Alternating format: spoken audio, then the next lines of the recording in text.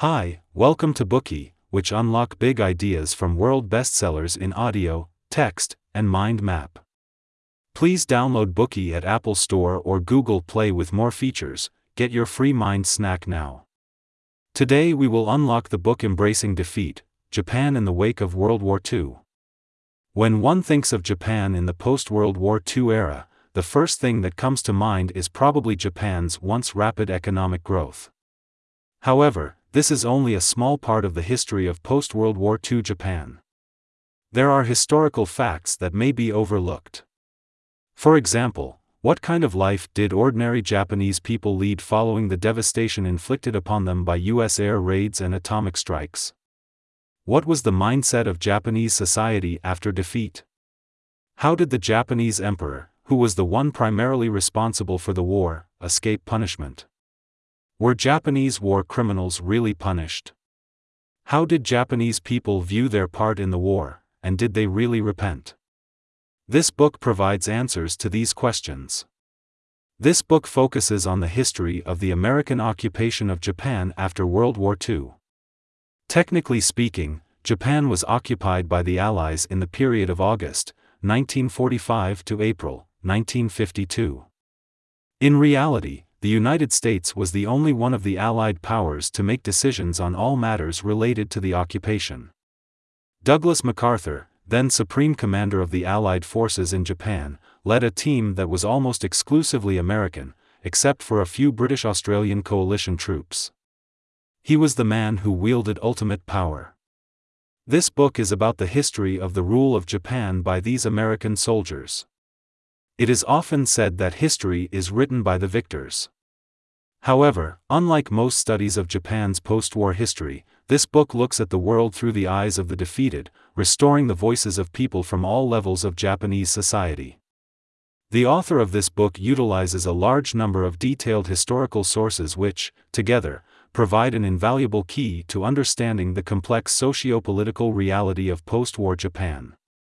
Next, we will discuss, in 3 parts, the contents of the book. Part 1. What was the socio-economic and cultural situation in Japan after its defeat in the Second World War? Part 2. What kind of democracy did the United States introduce in Japan? Part 3. How were Japanese war criminals treated and the dead mourned? Part 1. What was the socio-economic and cultural situation in Japan after its defeat in the Second World War? Before Japan's surrender, the Allies, led by the United States, launched many devastating attacks, culminating in the dropping of 2 atomic bombs on Hiroshima and Nagasaki, respectively. According to U.S. estimates, these strikes destroyed about 1/3 of Japan's wealth, and the standard of living in the countryside fell to about 65% of its pre-war level, while in the towns it fell to 35%. The vast majority of the Japanese population at that time had lost members of their families and were living in hardship. According to some statistics, 66 major cities in Japan were severely bombed, and close to 9 million people were left homeless. During the Battle of Okinawa, about 1/3 of the local population was killed, and 160,000 Okinawans retreated to the main islands of Japan as refugees. Many families were crammed into small shabby huts, while some were forced to sleep on the streets. Even more horrific was the spread of diseases such as cholera, typhoid fever, epidemic meningitis, and tuberculosis, a product of the filthy and chaotic post-war environment. These ultimately killed more than 500,000 people between 1945 and 1948 alone. From a historical perspective, Japan's post-war economic recovery was extremely rapid, but for the people at the time, recovery was long and painful. There may be no better example of the hardships suffered than a letter written by a laborer to the Japanese newspaper Asahi Shimbun. The writer said he intended to commit suicide because he could not support his wife and children or afford the high prices on the black market. He wanted to die in a denouncement of the incompetence and heartlessness of the government. However, the author notes that these people were lucky to at least be in their own country. Following Japan's defeat, the most miserable were those Japanese who were stranded overseas. According to statistics, 6.5 million Japanese subjects were stranded in Asia, Siberia, and the Pacific. 3 million of these were civilians, including women and children. For these people, the surrender of Japan was the beginning of a cruel fate as they fell victim to post-war chaos and epidemics, with hundreds of thousands dying from the cold in winter or from infectious diseases. In addition, a large number of Japanese troops became prisoners of war, POWs, and most of these prisoners were used as laborers. In late 1946, the United States detained nearly 70,000 Japanese POWs.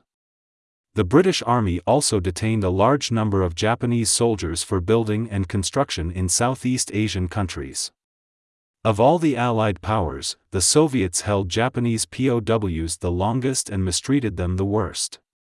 Eventually, some of these people returned to Japan. What was the fate of those soldiers who survived the war and returned to Japan after all their trials?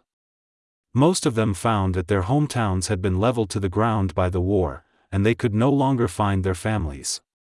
Even worse, they were treated as exiles and lived in hardship.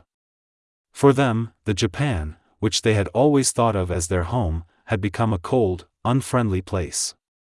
Those who were discriminated against included not only the returning soldiers, but also more than 120,000 war orphans, and countless survivors of the bombing of Hiroshima and Nagasaki.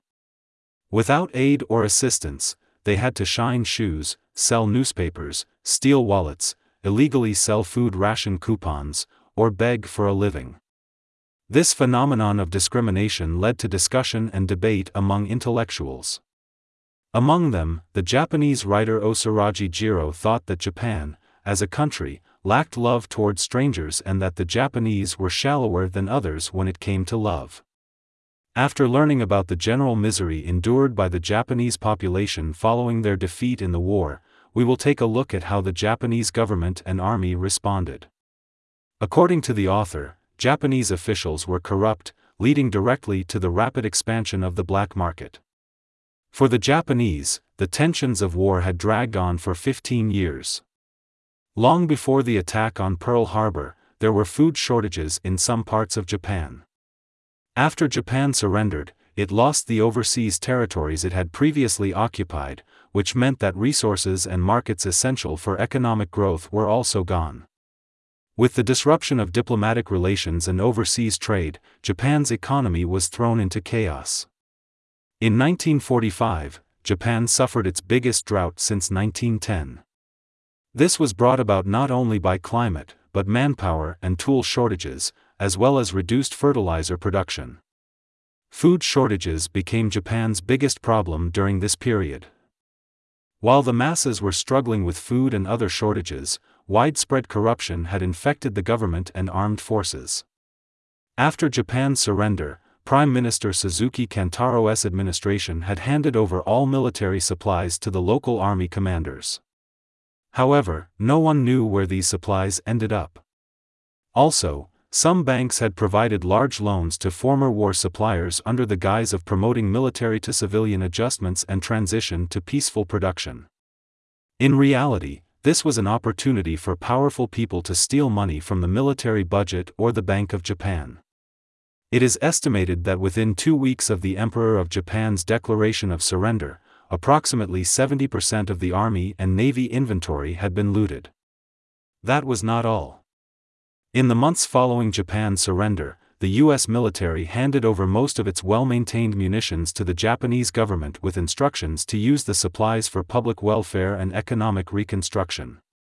However, the Japanese Home Ministry entrusted the munitions to representatives of 5 major financial corporations, and the supplies, totaling 100 billion yen, quickly disappeared. No one knew where they went.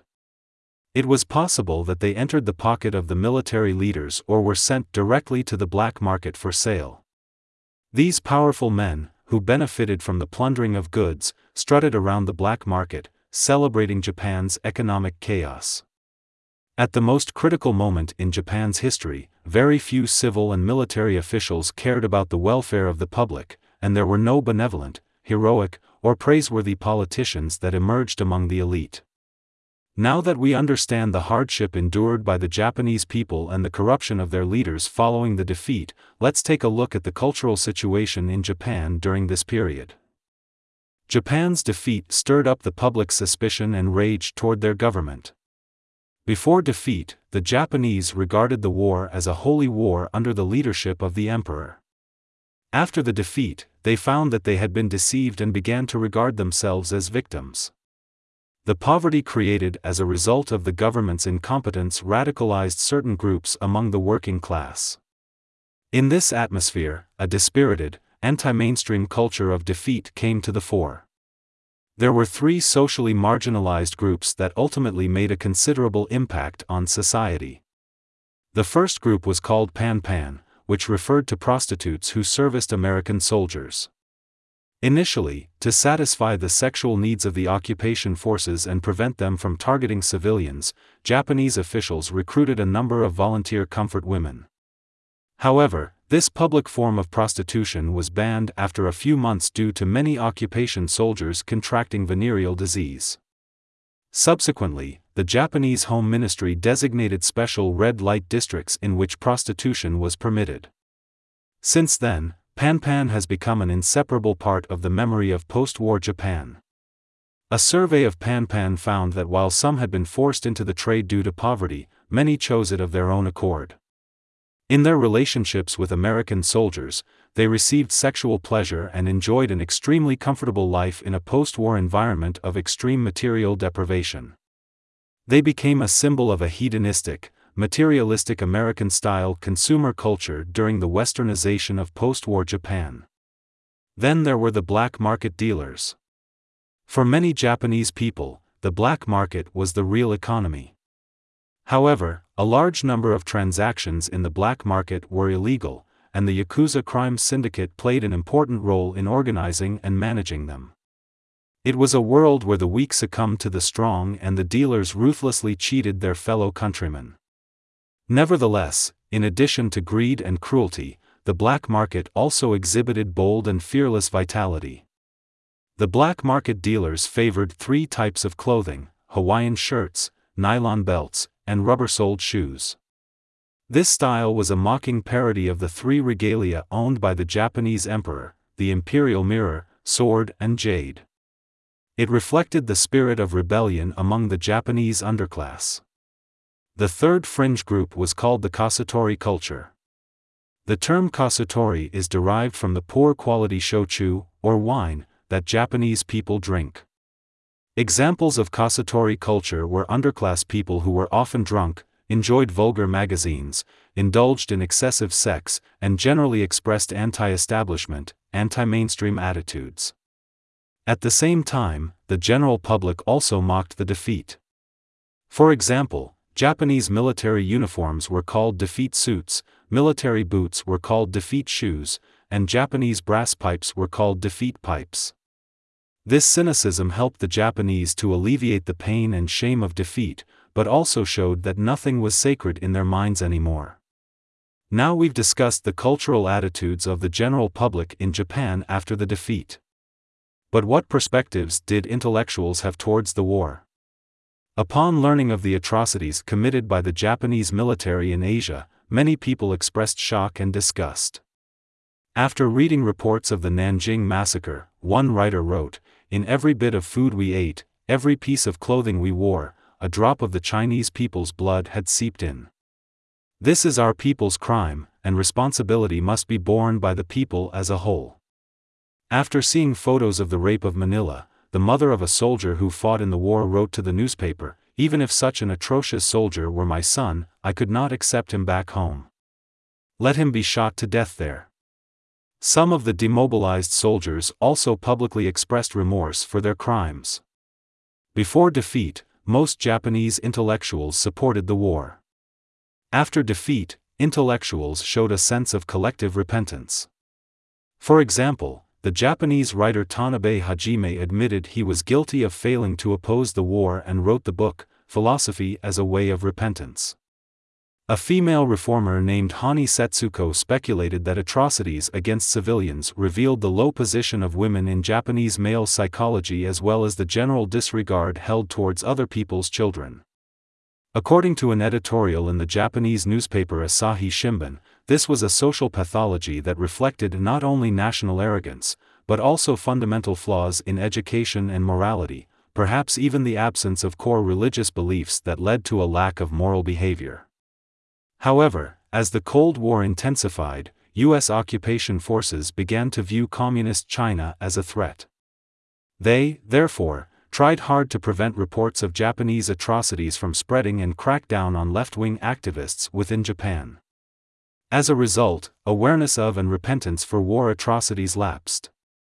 The vast majority of Japanese people felt they were the victims of the war, but the question of whether they were also the perpetrators had never been widely discussed and given due attention. We have come to the end of Part 1. After Japan's defeat, many families were made homeless, and life was difficult. The Japanese government and military fostered corruption, and black market trading was rampant. In the midst of this chaos, a dispirited, anti-mainstream culture of defeat arose. As the atrocities committed by the Japanese military in Asia were reported, the Japanese public and intellectuals showed a collective repentance. However, as the Cold War intensified and U.S. occupation forces began to regard China as an enemy, they tried their best to prevent the media from reporting on the atrocities committed by the Japanese army. This hindered the Japanese from recognizing their responsibility for the war and repenting of their war crimes. Today we are just sharing limited content. To unlock more key insights of world-class bestseller, please download our app. Just search for Bookey at Apple Store or Google Play. Get your free mind snack now.